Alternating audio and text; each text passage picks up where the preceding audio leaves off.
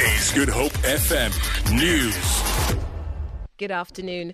Former public protector advocate Thuli Madonsela says she believes that she did the right thing when she recently released audio transcripts of an interview between her and President Jacob Zuma.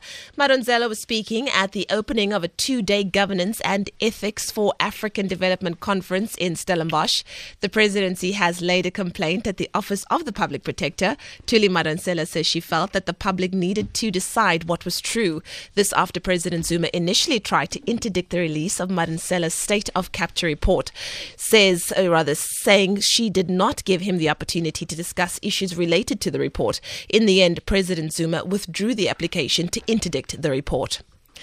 The commercial Steve Doring Agriculture and Allied Workers Union says striking workers at Robertson Winery have dropped their main demand of an 8,500 Rand living wage and have agreed to management's offer of 400 Rand wage increase.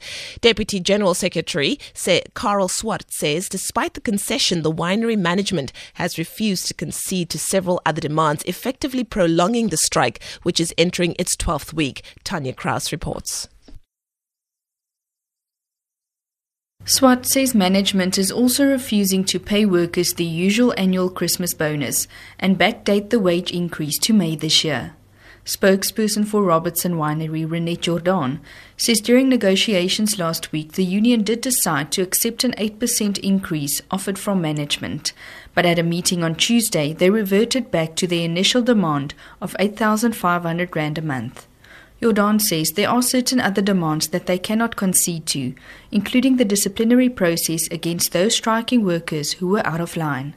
Tanya Krause, SABC News.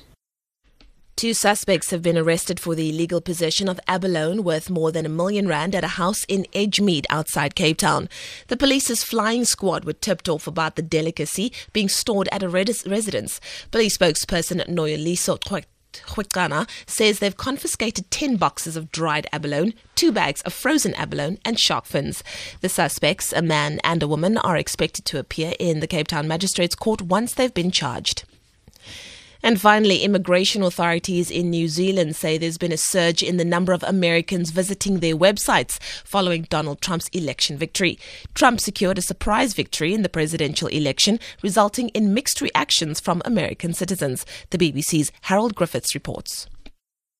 According to New Zealand's official immigration body, there were over 50,000 visits to its website by American users in the hours around the election, 25 times the daily average.